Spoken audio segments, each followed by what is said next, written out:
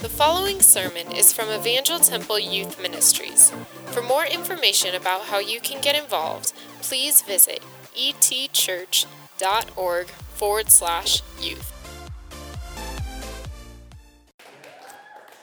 Because this way, it's not just me telling you what I think or what I'm reading in Scripture, but now you got three other individuals which I trust so much with their theology and their thoughts, and so now you get to hear from them and just kind of talk a little bit about this topic. And so before we jump into kind of our order of conversation tonight, if you will, I just want to introduce y'all. And so they're not in the same order as they are on the screen, as you can see, but we'll just go down the order here.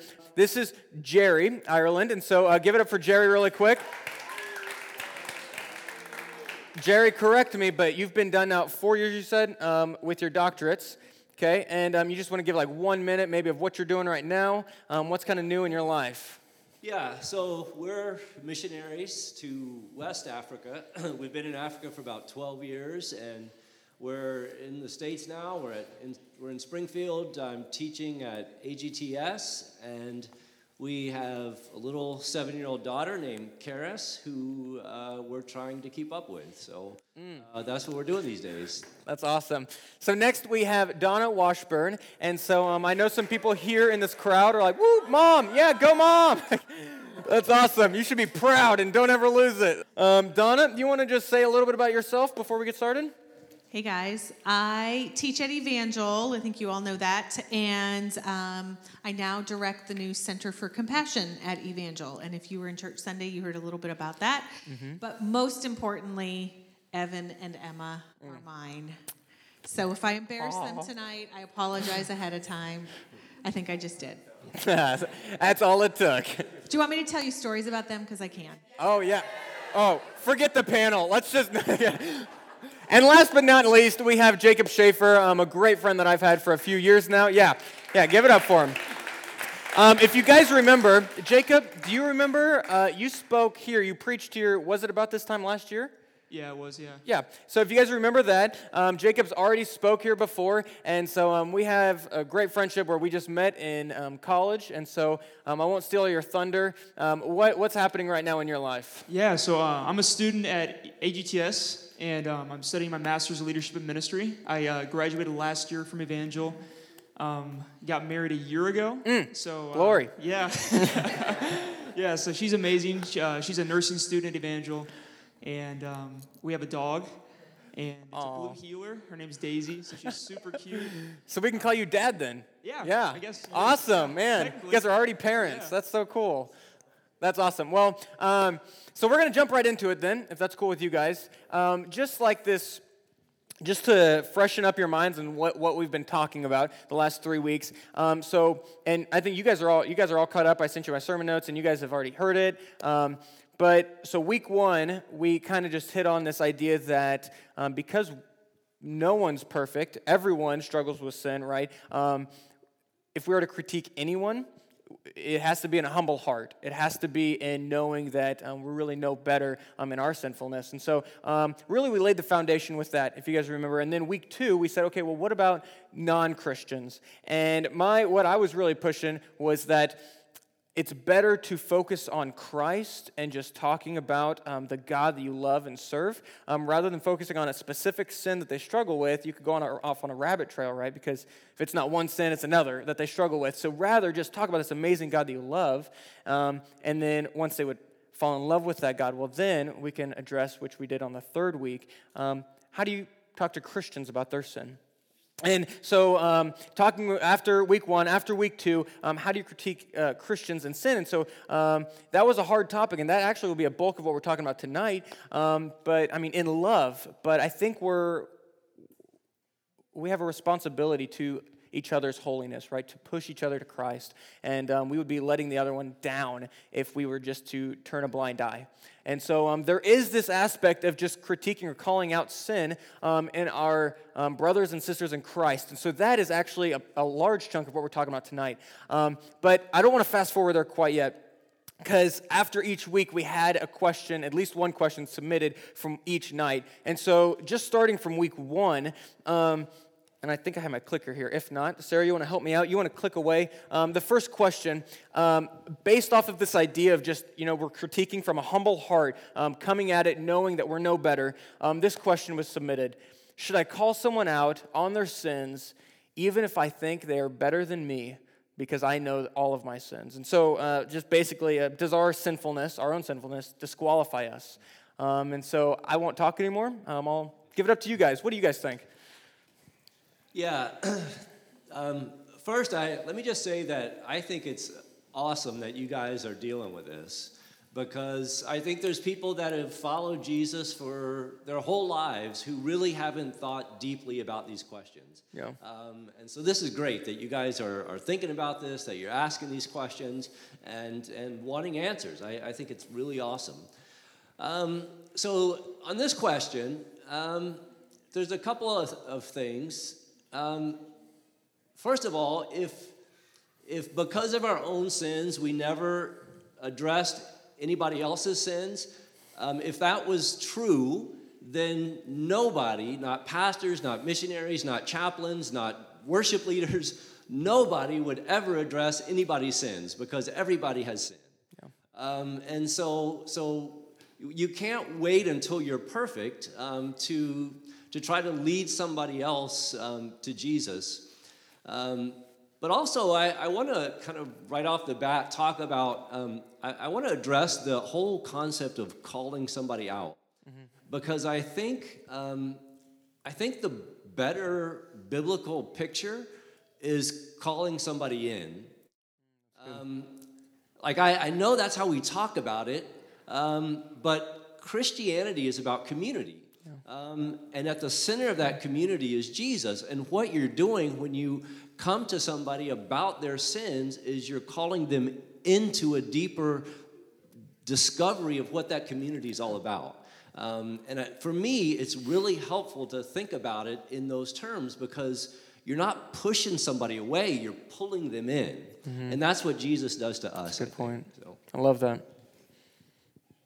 Yeah, I guess I can just kind of build off that a little bit. I think a lot of times, we as Christians like to, we hold ourselves to such a high standard, and hold others to even a high standard as well. And if we know sins in our own lives, things that we maybe hide, or things that people don't necessarily know about, and they shame us into not talking into someone else's life and helping them out.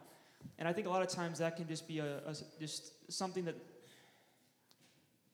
really just holds us back from building community, like he was saying. Mm-hmm. Really holds us back from strengthening those relationships with one another, because the act of speaking, calling someone into community, that's not only benefiting them, it's benefiting you, it's benefiting mm-hmm. the entire community. Mm-hmm. And it might seem hard to do because you know that you're inwardly, you know that you aren't perfect as well.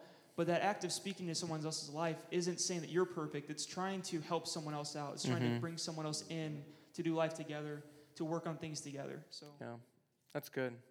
And that's actually, and I think some of these questions will overlap a little bit. And so if we've already exhausted one of the questions, that's okay. We can just keep going. But it actually does relate some to the next two questions. The first one was, should I wait until a certain point in my faith to call someone out? And so a little bit of what Jacob was just talking about, are you good enough to call somebody out?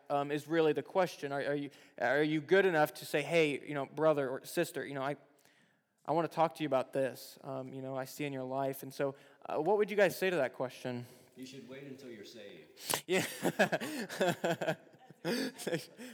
Other than that, I don't know. I know some unsaved people that have some good advice. Yeah, that's absolutely correct. And told some Christians a thing or two. So, yeah. I think part of that is, waiting into a certain point, that question, and then even whether you should talk to somebody else because of your own sin. I think the reality is, as both these gentlemen have mentioned, we're all on this journey together. Mm-hmm. And it shouldn't be, hey, I've got to tell you about what you're doing bad. It's more like, hey, let's have this conversation where I'm struggling with some stuff in my life, and I think you're struggling with some stuff in your life, and let's work it out together. Mm-hmm. And how can I help you, and can you help me with my stuff? Mm-hmm. And let's all do this journey together rather mm-hmm. than, hey, I got to sit you down and tell you what you're doing wrong Yeah. when I got all this stuff going on in my life. It's more like, hey guys, let's help each other and pull each other up, all of us together. And if we come from it from that perspective, then I don't think it's I'm better than you, or I have gotten far enough in my faith where I can.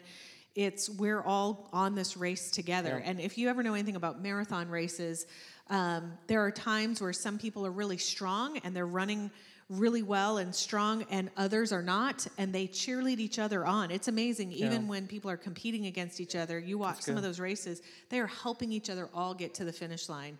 And I think that's what we really need to be looking at is, again, that community. Yeah. Yeah, I would add to that. In Matthew 7, and this is kind of the passage that everybody always talks about when they don't want Christians to judge them for anything. Matthew 7, Jesus says, "Do not be judged, for you, in the same way you judge, you will also be judged." And everybody uses that as sort of to sort of throw back at us to say, see, you can't call me out of my sins. You can't talk about my sins because Jesus says, don't judge. Yeah. But that's not what Jesus is saying. If you keep reading the rest of that passage, he talks about, and I think this is exactly what this question is getting at, he talks about reflecting on your own brokenness.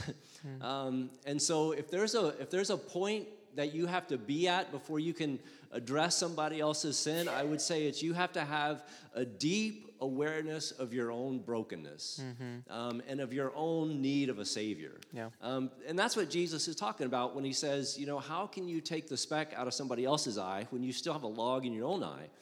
And so then he says, first take the log out of your own eye, and then you can address the speck in somebody else's eye. He doesn't. The passage is not saying don't judge at all, because we all make judgments about things all the time. You cannot live without making judgments, and so people kind of twist that around a lot. I think so.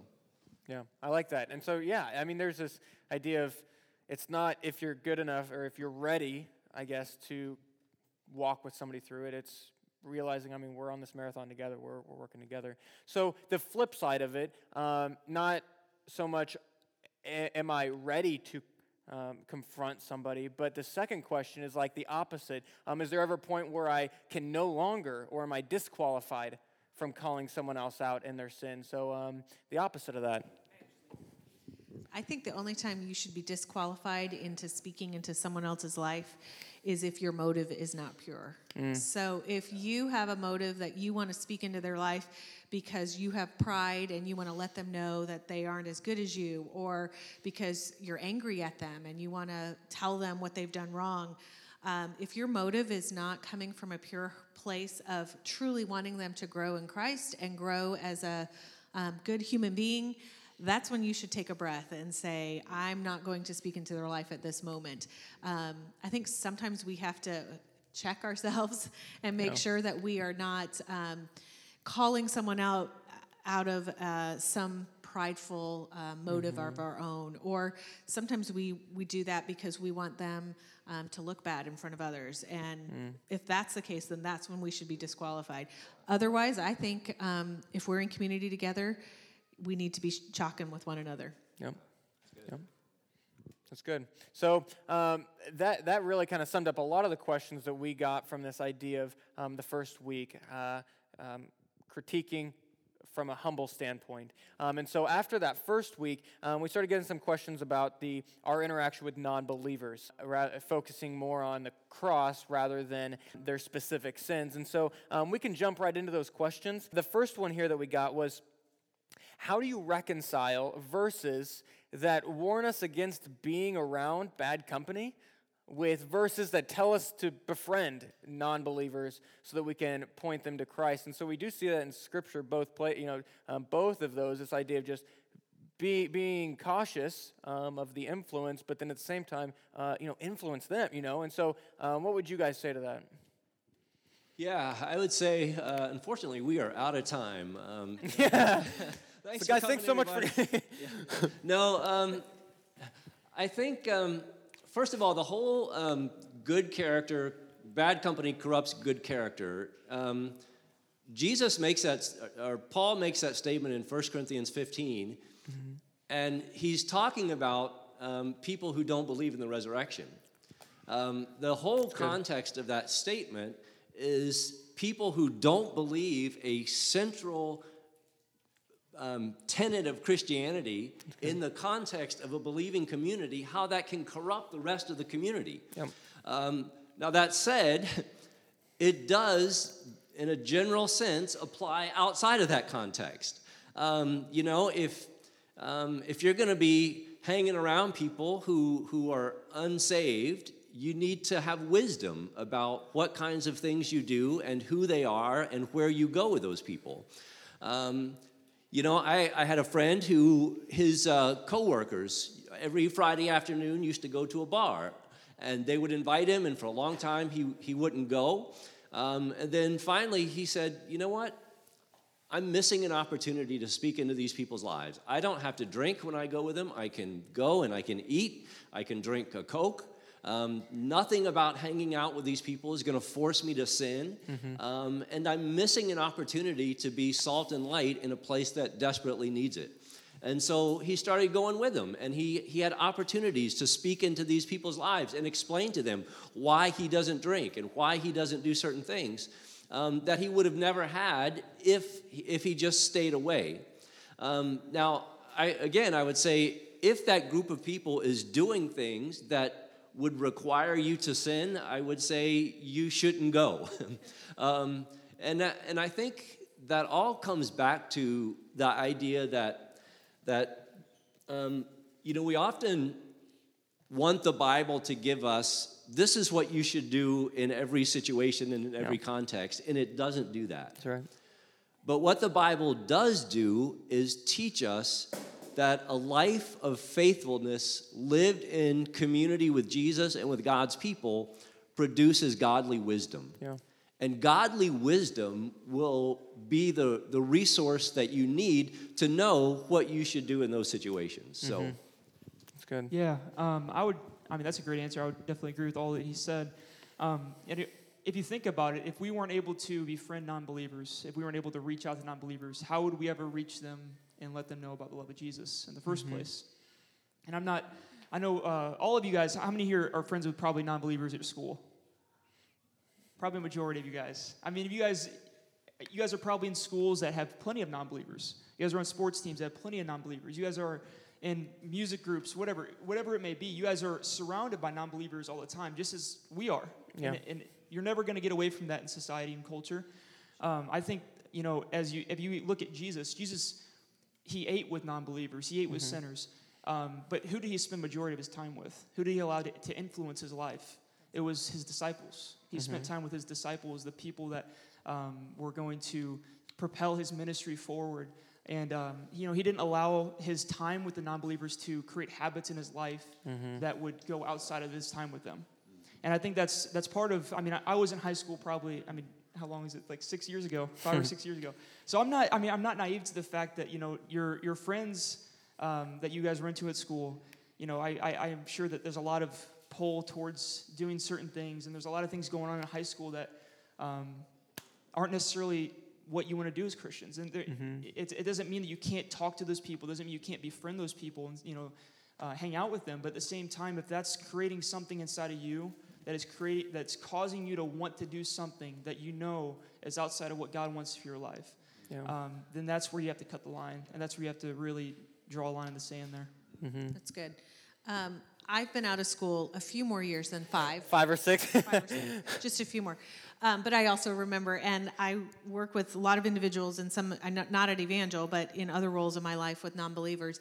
But I like to think of it as a cup. So when you're hanging out with your friends who are not believers and not Christ followers, it can feel as though you're pouring out. And in those moments, you're pouring out Christ to them. You're pouring out a cup of cold water to them. You're giving to them. And you need to think of it that way, that when I'm with my non-believer friends, I am representing Christ and I am there as light. And not that at every moment you're like looking for that witness time. Right. You can relax and have fun too. But you're pouring out during those times. But just as equally important, you need to be poured into. And so if you are hanging out with a lot of non-believers, great, good. You're having the opportunity to be light and salt.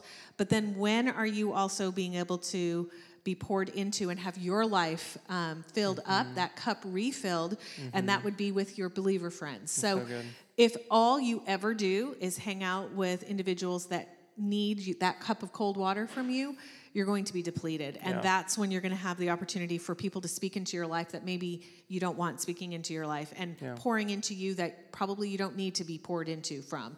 So keeping that balance of making sure that you have other friends that are believers, like coming to youth group and coming to Sunday school and finding other believers in your school and connecting with them so that you're able to have your life spoken into as well for when you need to pour that back out. Yeah. I would add to that, saying that, and just say that my own testimony is a story of exactly what she just described, because I was in the Navy and I was around a lot of people who they weren't just not saved, they were really not saved. I was hanging out with these people every day. But I wasn't going to church. I wasn't involved in a Christian community. I wasn't in a place where I was being fed. Yeah. And so by being with non-believers all the time who were always sinning, it wasn't long before I was doing what they were doing. Yeah. And it led me into about a 10-year drug addiction and alcoholism, because I didn't have a community that was a healing community to me, that was a community that filled me up with the things that I needed. So I think I think this is a really complicated question. Yeah. But I think you have to, I think you have to know yourself. You have to know what's a safe place for you and what's not. And I think you have to know the people that you're with. Can you hang out with them and be who you are without being pressured to be something you're not? Or can you, again, this goes back to knowing yourself, if they do pressure you, are you strong enough to resist that pressure? And that all goes back to this idea of godly wisdom. Yeah. And that is what this is all about. That's what Christian community is all about. That's where we get that strength from being in the presence of Christ, from worshiping, from studying the Bible, and from trusting in God for all that we have. So That's good. Yeah. This is a little rabbit trail from that, but I think it's really important when you choose people in your life to be around.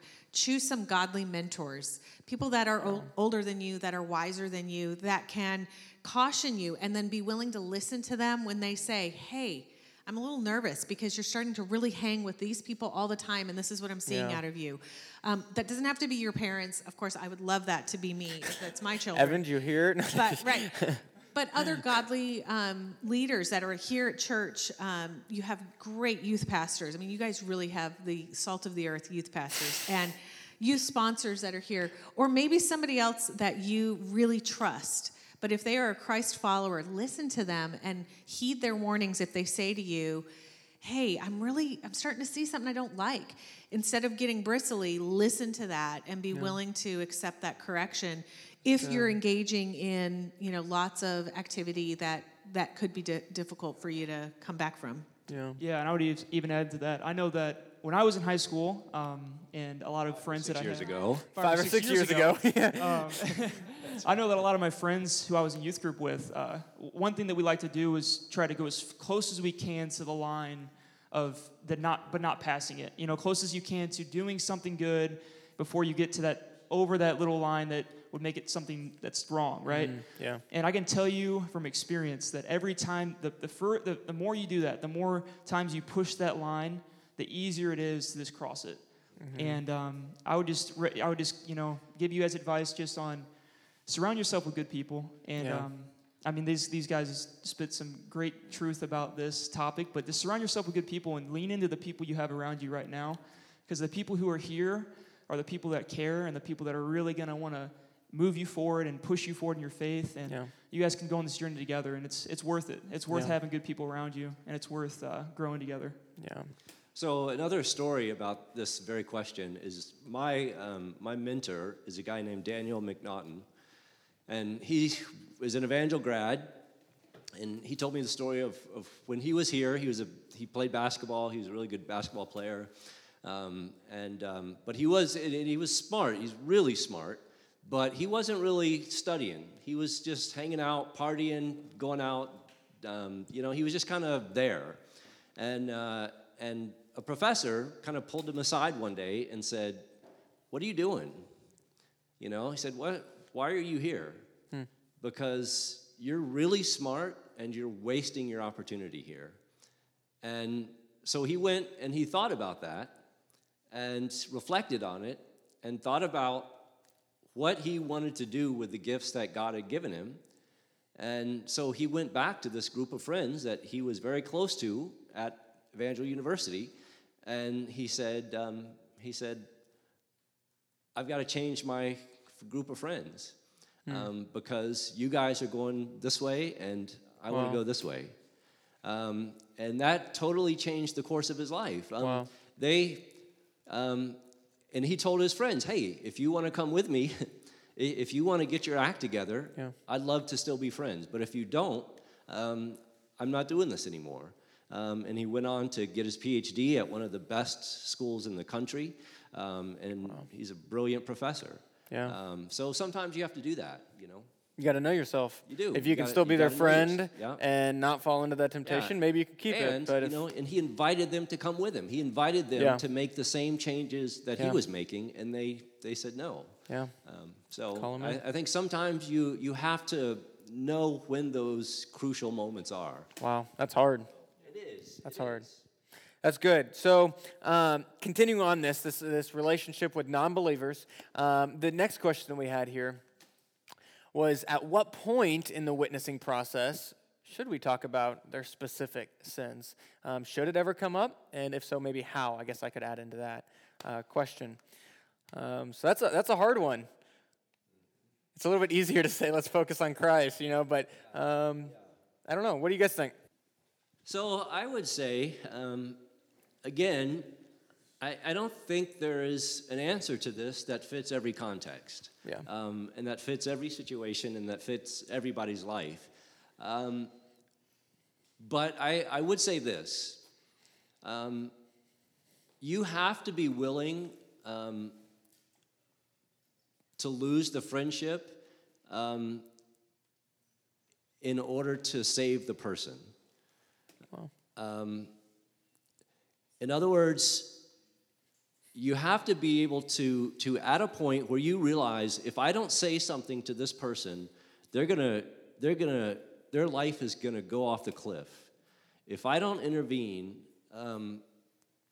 their disaster is waiting for them. You have to be willing to say, you know what? I'm willing to lose our friendship in order to save the person. Because ultimately, if they reject you because of what you try to speak into their lives, that's really on them. I mean, that sounds harsh, but it is. But we're not going to be, when we stand before Jesus, it's going to be about what we did with what we had. And all of those things are going to matter. You guys feel free to jump in any moment. I would just say to that, I think it's just the way you approach it, really. I mean, it really comes down to how you're approaching it. And the motive, like what Donna said, has a lot to do with it. Yeah, it just comes down to how you're coming at it. And it can really sound mean if you come at it in a mean way. If you come at it with a hurtful and just the way you word it, the way you talk about it. But the one thing that I've always held to is when God has someone's heart their actions are going to follow that. And I mean, we're all going to make mistakes. No one in here is perfect. No one here is going to be perfect for the rest of their lives. We're all going to make mistakes down the road. And I think it's just in that time, if you come along with them, come along with your friend, come along that person, that believer, and you're just talking to them, just caring about them, just loving on them from a true, just Christ-like love. I don't think it's wrong at all. I don't think there's a point. I think it's just at any point you can that you see that. And it's not even just about calling every little sin you see out. It's about, just asking them how they're doing that day. It's about relationship. Are you going to check in with them throughout the week, even if they're not sinning? Or are you just going to talk to them whenever you see something wrong with them? So I think, gotta love those friends. Where's your heart at for that? If it's just about pointing out when they're doing something wrong and not about talking to them throughout the week and checking in on them, how are you doing? What's causing you to act that way? Why are you? Yeah. What's going on in your life that's making you act like this? And you just relate to them in that way. Relate to them in a real way. And I think that's just the best way to approach it. Yeah, totally. And, I think sometimes we talk in too much churchese and Christianese, and the idea of like calling out someone's sin. I can't imagine any one of you, and maybe, would walk up to a friend at school that is doing something they shouldn't, and you looking at them and saying, "You're in sin. You need to stop." If you did that, probably not the most effective. Probably not. It's my guess. But what you could do is say, "Hey, let's go to lunch. You want to eat lunch with me today?" And what's going on in your life? Sin is destructive. We know that. The Bible doesn't say don't do these behaviors just because God is some big buzzkill and he doesn't want us to have fun. He says don't do these behaviors because it's destructive. Yeah. And it's destructive to often our physical body. It's destructive to our mind, to our heart. So when you're hanging out with a friend who is really struggling with something, they're going to be in pain. They're going to be in some kind of angst and trouble. And that's what you're talking to them about. Hey, this isn't working well for you. What can I do to help you? This behavior is not good for you. You don't even have to say this is sin. This behavior is not good for you in your life. And sinful behavior is destructive. So you can talk about it from that perspective, not I am the Christian going to tell you what you're doing wrong, but this behavior is harming you. So let's, what can I do to help you get off that track? And then they're open to listening to you and they say, well, I don't know what else to do. Hey, you know what? I do. Yeah. I have a relationship with Christ, and he helps me make those choices, et cetera, et cetera. Yeah. So I think the idea that, you have to, at some point, call them out on, it's the relationship piece, and it's the piece of saying, I'm really worried about you. I care about you so much, and I see what this behavior is doing in your life. Yeah. And I don't want to see you going down that path. That's good. That's a really good input. Yeah, and I think you should never talk about sin with somebody without talking about grace. Yeah. Grace is what's unique about the gospel. There's no other religion in the world that says when you were really, really bad off, God came down and died on your behalf so that you could be lifted up and taken out of all of your sin and taken out of all of your rebellion and all of your turning away from God, that God does that for us. It's not, in every other religion, it's all about works. It's about trying hard enough to be good enough to please God. And so that just depresses people, because people know they can't be good enough. So if you're going to talk to somebody about their sins, talk to them about grace, because grace is what the church has to offer. But also, just on the issue of addressing people's sins, I remember when I was deep in my addictions, I remember one time my mom said to me, we were talking, and I said, well, this is just the way I am. It's just the way I'm made. And her response to me was, I know that God did not make you this way. And that thought just gnawed at my mind for about 6 months. I just could not get it out of my head. How does she know this? What gives her the confidence to say that she's certain that God didn't make me this way?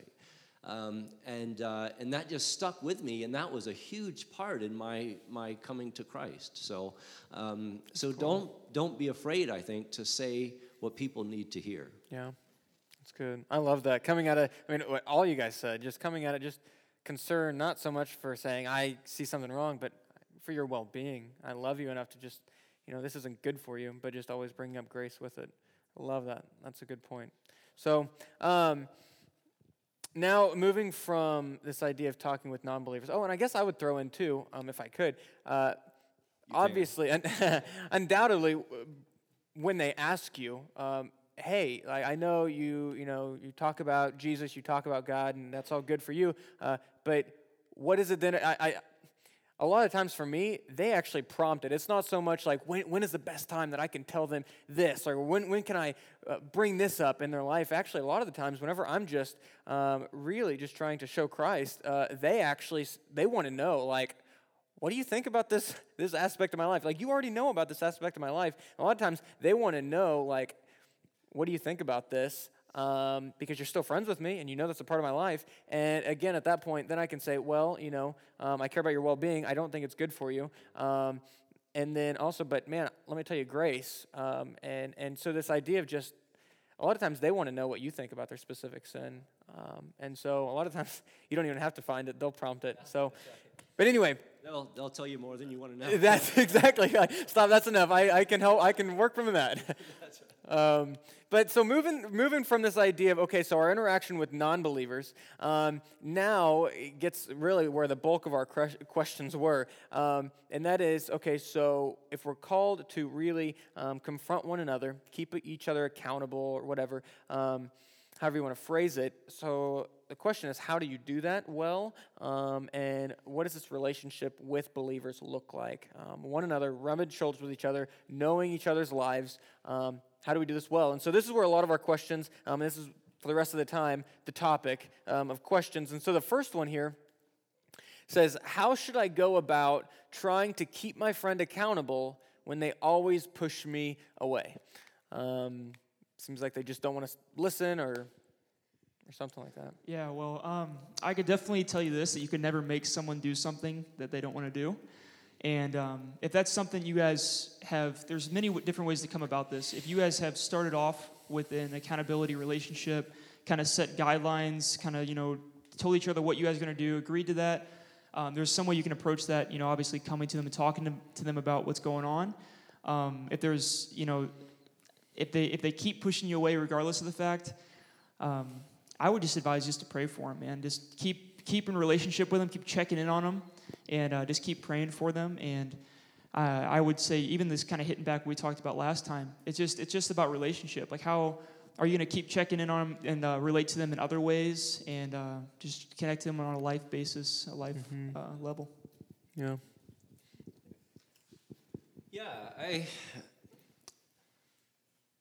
I mean, I think a big part of all of this is realizing that it's not our job to convict people of their sins. Yeah. The Holy Spirit does that. Yeah. And what people, I think, respond to is when they know that you care about them. And that's, to me, that's the essence of where all this starts. If people see that you genuinely care about who they are, they're going to want to be in a relationship with you. Mm-hmm. I read a story once on a blog about kind of dealing with some of this issue and about hypocrisy in the church, and this lady was telling a story of how a Christian friend of hers at work kept inviting her to church, and she kind of said, well, yeah, maybe I'll go sometime, and anyway, she changed jobs, and they didn't see each other for a while, and then they ran into each other, and the lady just kind of came up to her and said, hey, why don't you come to my church tonight? And not even like, hey, how are you doing? What's going on? I haven't seen you in 2 years. Cornered her. Like, hey, would you come to church? And the person's response was like, you don't really care about me. I'm just a number to you. Yeah. Like, I'm just like a notch, yeah. In your list of people that you're trying to get to go to church. And it so turned this person off they actually said, yeah, you know what, I'll go to church with you if you come to my, I go to the Buddhist temple on Saturday nights. If you come with me to that, I'll go to you with your church. And the person just took off. We need to be genuinely, just get our hands dirty and be involved in people's lives. Yeah, that's good. And I think, were you going to say something? Sorry. You had. Okay. Well, I think a lot of the times, whenever you're real with someone and just like, man, because I care about you, and so obviously that has to be ground rule, and we just talked about that. It has to check your motives first. If they're not happy with you keeping them accountable, and they just want to keep pushing you off and not wanting to listen to you, maybe it might be you're just not coming at it the right way. Probably have the wrong motive. See them as just a number. I can get this person fixed. And so obviously, one, check your motive, like what Jerry was saying. Look at it like, are you really doing it out of a genuine care for this person, to see a transformed life out of someone that you love so deeply? So one, check your motive, and just make sure that all that's good. But then I would also say, if they're still like, man, I don't want to listen to this person, still, I would say maybe some of it might be the case that we don't like, conviction doesn't always feel good. And so it might just be they know you're right and they feel deeply convicted and they're just trying to run as fast as they can and as hard as they can away from God. And so it might be that you just keep persisting, keep your motive clean, love them deeply, and them pushing you off might be them actually just coming to the brink of finally saying, you're right, I accept it, and just like this deep conviction of just hating what you say, but deep down they know. And so that might be it too. Yeah, so a good example of this, at my dad's funeral, my wife and I we were talking to my stepmom about faith. She's not a believer. My dad wasn't a believer.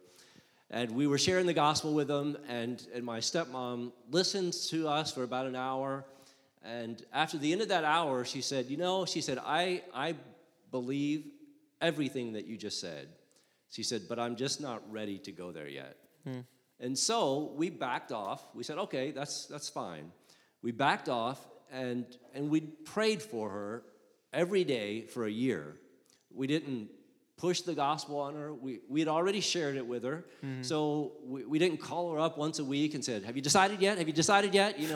But we stayed in touch. We loved her, and we prayed for her every single day. About a year later, she calls me up one day, and she said, I just wanted you to know that driving to work this morning, I gave my life to Jesus. Wow. A year later. That's so cool. And I was like, Betty, that's awesome. You really need to get into a good church now, because you need to be discipled, and you need to discover what that means. And she said, yeah, I believe that, but I'm just not ready for church yet. One more so year. We're like, okay. Yes. A whole another year goes by, and we just kept praying for her every day. Wow. And I think we have to not forget that prayer is the most effective tool that we have for people to come to Christ. Man.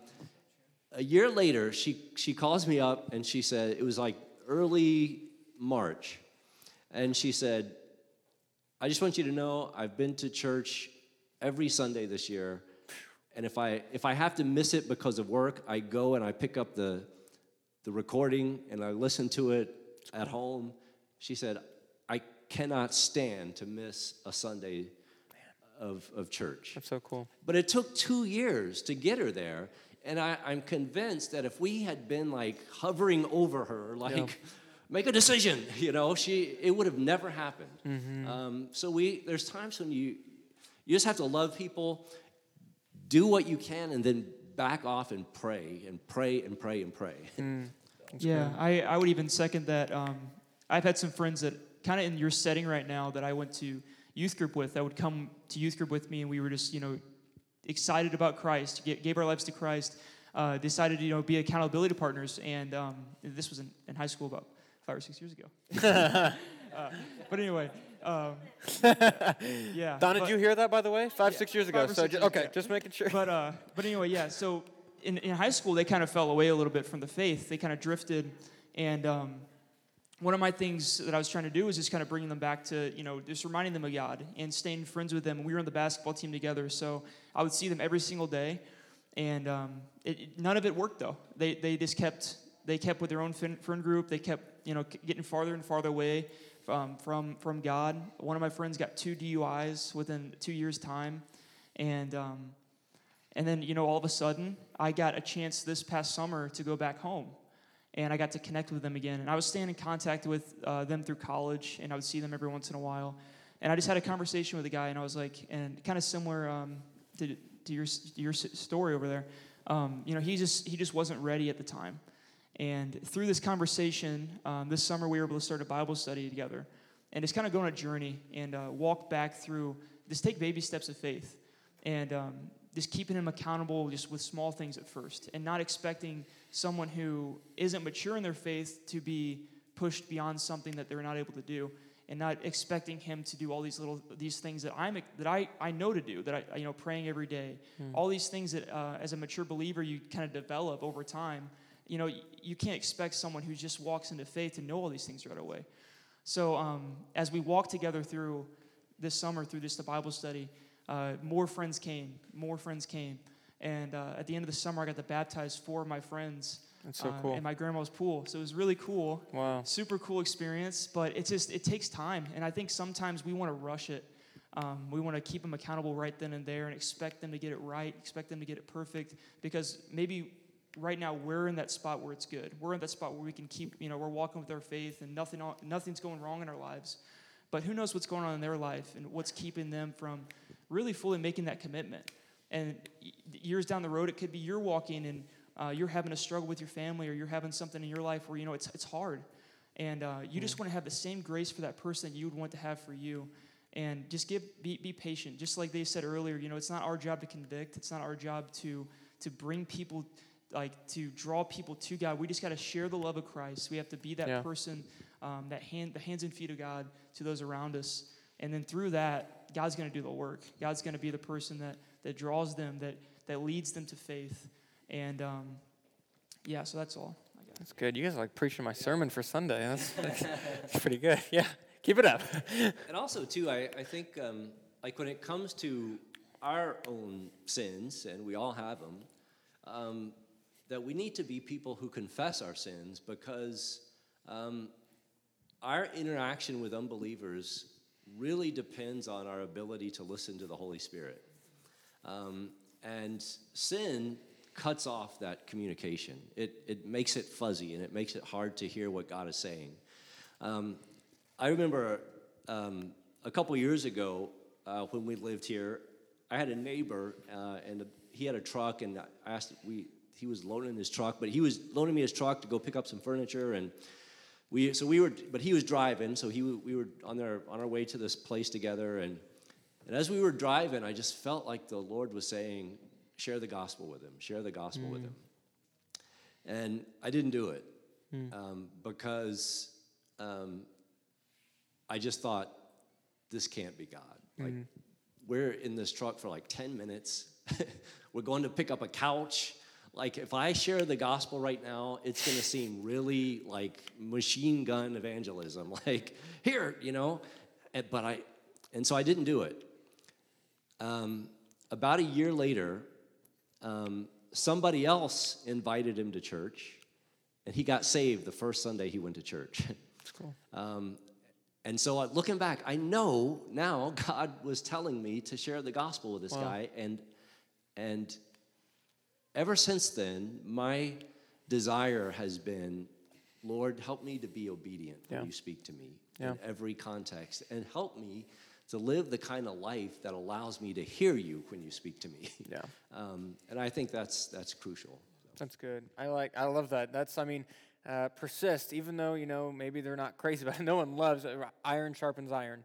It never feels good for that iron, right? It's not a clean and easy process, but persist through it, right?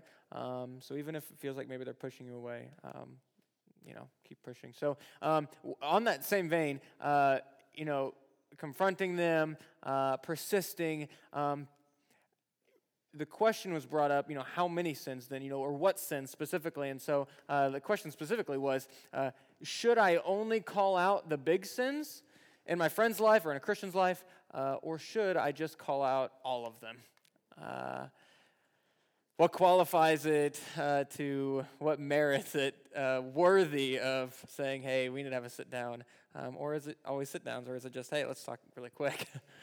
So I have a list. I'll give you a list of the ones that you should call out. And I've got a list of Venn what you diagram, don't. the gray Right, area and the ones. one in the middle, and then the ones that, no. Yeah, I'll give right. that to you. I've got it. I'll CC figure it me out. in it. Yeah, That's right. yeah. I've got it figured out. So it goes back in my mind to that grace concept, right? Guys, we are sinners. Yeah. We are all sinners. We are only saved by grace. And it's a daily walk that we have to reconsecrate our lives to Christ. Now, I'm not of the persuasion that you sin one little sin and you lose your salvation. I am not of that persuasion. I don't know if my fellow panelists up here are. Now we're going to get into muddy waters. But so I think if we are constantly looking at someone's life and trying to find fault in what they're doing, we're missing the whole picture. Mm-hmm. And what we need to be talking to each other about is how do we move further and closer to Christ. And if that is our goal and our focus, that we're encouraging each other all to move closer to Christ, all those little picky things that we're trying to look in each other's lives, that's going to go away. And it's more about encouraging each other. If you're working with another believer and you feel like every day you have to tell them what they're doing wrong, we've missed the boat. We need to be looking at how do we grow closer to Christ, all of us. And then it's the Holy Spirit that starts working in each of our lives as to kind of, sanding off those rough edges and how can we be more and more Christ-like. So, I just think it's looking at it from a totally different perspective instead of what are the big sins, what are the little sins, how are we getting closer to Christ and having those conversations with each other. What did you do today to get closer to Christ? Mm-hmm. Yeah, and I think the way that we cultivate community is crucial. The church, Pope Francis said the church is supposed to be a field hospital. And the idea is that we're supposed to be a community of healing, a community where people who come into that community come into it with their brokenness, wanting to be made right. I remember when I was in Teen Challenge, we had so I got saved through Teen Challenge, if you guys know what that is. And I'd been in it it's a year-long kind of discipleship program. I'd been in about 8 months, and we had this prayer group that met every night from, I think it was like 8 to 9. We prayed for an hour. And we just prayed for different needs. And so there was a group of about 10 of us that got together every night, 7 days a week, and prayed. And one night, we got together to pray, and we had this whole kind of routine that we did, the way that we prayed. And that night, we would sing some songs, and we'd share some scripture, and then we would pray for specific needs. That night, the minute we started singing, the Holy Spirit fell on that room, and one guy in particular just fell to the floor under the conviction of the Holy Spirit, just fell down, just weeping. And it lasted the whole hour. And that was all that we got done that night. And none of us, other than that guy, knew anything about what was going on, what God was dealing with him. A week later, he was caught in a major sin. A week later. And I'm convinced that night, God was giving him an opportunity to repent, and he rejected it. That's what community should be. If we have a healthy community, I really believe the Holy Spirit will do the heavy lifting. Anyway, yeah. That's good. So I think we got about 5 minutes to get 2 good questions, and maybe if someone has one question, to raise their hand. So 2 questions. I think we can do it in 5 minutes. But the first one, what should I do? I like this one. What should I do if the person who is in sin is in authority over me. So maybe parent, maybe it might be teacher. I don't know, another one, a boss if you have a job. And so what would you say about that if they're in authority over you? Nothing disqualifies you from calling them out, right? Except your motive. That's good. What would you guys say? Would you say anything about that? I would say, all right, from my own experience, during high school, my parents weren't followers of Christ.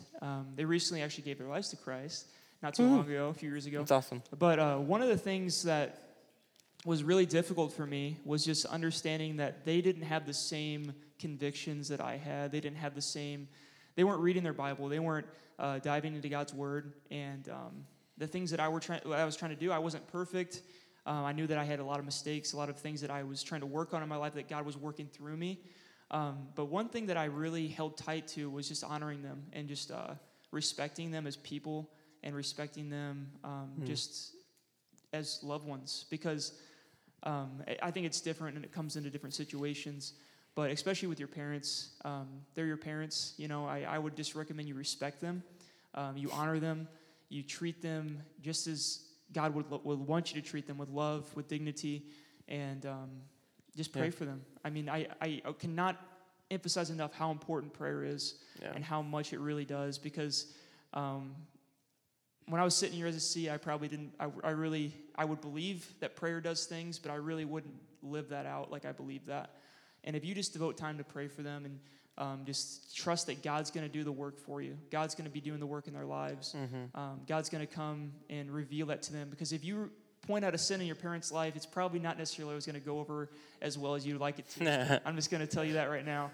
But there's certain situations where you just got to be respectful and just be honoring. And if it comes to a point where it's in harm of you, I say then you need to reach out to someone else.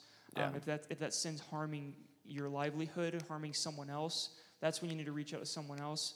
But if there's this sin that, you know, is just things that you wouldn't do as a Christian and they're above you as your parent, someone else in leadership, then I'll just pray for them. Yeah, I like that. I think that's actually really so important. So, and I don't know if this specifically would apply to anyone in here, but I mean, if it's your parents specifically, there's things that a child should not have to mentor or be accountable to their parents for. You don't need to be a part of your parents' marriage. You don't need to be this third triangle counsel person. And so, yeah, I think at that point specifically, if it's your parents, it really would be so much better just to have somebody else come alongside them and bring them into the loop. And so that's actually, I would throw that in there, definitely. But that being, that actually is a really good tie into our last question here. And it's about this bringing other people in. I talked about that in my last sermon last week. And so the question is, if the Christian in sin will not listen to me, like Matthew 18:16 talks about, are there any qualifications for who I should bring with me to critique them? So Matthew 18, if you guys remember from my sermon last week, was if a brother's in sin, go to them in private, talk to them. If they won't listen to you, or if they listen to you, then you want a brother, right? But if they don't listen to you, then bring 2 or 3 more. If they still don't listen to them, then bring them before the church, right? And so what would you say about qualifications for who you would bring alongside you to them? Going back to that Matthew 7 passage and, the log and the speck and all that, I think that's really about maturity. It's about Christian maturity. And so I think you should look for people who are mature in their faith. And that doesn't mean necessarily somebody who attends church the most or who can recite the most Bible verses or whatever, but somebody who has a deep love for God and for what God is doing, and who has been walking in that for some time. I think that would be the key, is just a spiritually mature person. Yeah. I think we also have to be really careful that we don't push people away. Yeah. And I think if we try to gang up on people, and now 3 of us are going to go and talk to them, right. It's very easy that we can push them away. even though we're trying to do what we think is the biblical response. And so I think it goes back to, again, what do we hope to accomplish out of that? Is what they're doing harming someone else? Okay, then we might need to bring people into the equation. If what they're doing is harming them, we want to let them know that that scares us and that worries us. Right. But we don't want to lose them either. And so the idea of let me go grab 3 other friends and we'll all confront you actually may do the opposite than what we want. So I think we have to be really careful with that. Yeah, and even the way I've approached it before is just like not necessarily bringing those people to them, but maybe asking them, hey, do you want to go talk to some other people about this? Yeah. Just hitting it from a different angle, because that way you're not like like she said, not bombarding them. But maybe, if it's a friend in youth group, like, hey, I think Pastor Isaac might be a good person to talk to about this. Like, I don't have all the answers, but I think Pastor Isaac might be a good person to reach out to. And just bringing them along and walking with them towards someone else for more advice, for more information, rather than just kind of like bringing all these people, hey, we got some information for you, Right. So it's just hitting it from a different angle and thinking about how can we do it in a loving way, in a way that's going to be received well. Right. And I think that's so good. If you think about it, you're not, and I talked about this some last week, who you're picking, it's not like, hey, I got to tell you about, it's your best friend. It just so coincidental that, it's your best friend you just have to bring alongside just because you want to get them in on this, the details of their sin. So you can look at James chapter 5 where it's saying, if someone is sick before, if they're struggling with sin, bring the elders of the church. And so I think, someone that it's not just your friend group and like, man, let's just gang up, it's just not like this is my posse, and so I'm bringing them automatically. It brings someone that really would be beneficial for that person. And I think Galatians 6:1, right? I preached on that a couple weeks ago, and it was, you who are spiritual should restore the person in sin. And you're like, oh, well, so now I'm not to that point. Well, when do I get spiritual? Am I good enough to be someone that can critique? If you look in Galatians 5, right before that, the fruits of the Spirit, you love, peace, patient. Are you able to be peaceful, loving, patient with that person? Then you meet the qualification of just being someone that wants to point them to Christ.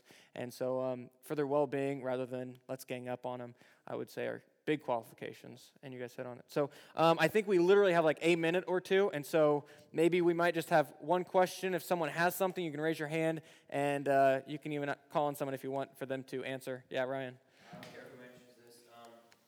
If you're struggling with the exact same sin that you feel like you want to call somebody else out on, does you struggling with that sin as well disqualify you from calling them out on it? That might actually especially qualify you because you can come and say, hey, you know what, I see you're struggling with this. You know what, I am too. Yeah. Let's talk about this together, about what Scripture says about this and what a healthy way of getting out of this looks like. Yeah. I think God does that. I think He uses people who have similar struggles to come alongside each other and help each other. And I think, with that, what you were maybe hinting at, like, would we maybe feed off of each other's struggle or whatever, maybe you wouldn't be so much help with them, but rather you would. I think what Jerry said, what does Scripture say about this? So, you're pointing at a focus, how do we change this, not how do we console each other because, oh, you struggle with this? Yeah, me too. And there's really no, how can we break it? It's really just this support group where we're just, feeling bad for the other one. Because I think as long as you have this effort to, let's look at Scripture, let's sit underneath Scripture, what it says, and let's walk to Christ together. If you have that motive, I'd say you are perfectly qualified. If it's rather just, man, you struggle with that, yeah, me too, and you leave it at that, you need someone else that maybe is more, that knows what they're doing, they don't struggle with it, whatever. It can't just be a and people bond. Respond to vulnerability, though. Yeah. Whether it's from the pastor or from the youth leader or whoever, when you say, you know what, I'm dealing with this too, it makes the person feel like, oh, you know what, I'm not alone in this struggle. Yeah. And that's huge for some people. Yeah, that's good. One last one, maybe not. Okay, Elise, yeah. About a certain sin. We're not supposed to work on Sundays, so is it okay for us or the church, like, to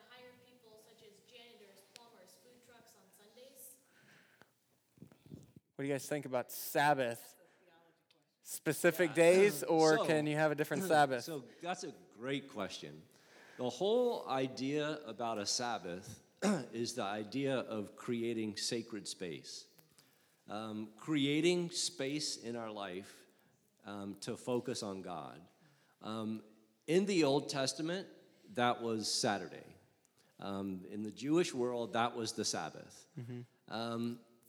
With the coming of Jesus, he rose from the dead on Sunday, and so that's why we celebrate church on Sunday. But the idea of sacred space, I think, suddenly becomes not just a day, but it becomes our whole life. Mm-hmm. And so we need to preserve specific times and spaces to be with God, but everything that we do suddenly becomes sacred space because of the Holy Spirit who is present with us all the time. Mm-hmm. So I don't think it's a sin that we go to restaurants and people are working on a Sunday. But I do think we have to remember that we are in sacred space even when we do that. Yeah. Does that make sense? So. That's good. Well, guys, can you give it up for these three? We thank you so much. Honestly, thank you for your insights. I know a number of you guys have, parents got to pick you up or whatever, and so that was our service tonight. And so, hey, remember though, as I have everyone here, I will send out stuff on Facebook, Instagram, Remind app, but no service next week. That's Halloween night, okay? And so just know that we don't have service. But aside from that, you guys are dismissed. There's going to be ice cream outside. These three have families, and so they won't be able to stay for very long, but catch them at the door. There you go. We hope you enjoyed the sermon. If you're not already a part of the ET family, we invite you to join us on Wednesday nights. For more information, visit etchurch.org. Thanks for listening, and we hope to see you soon.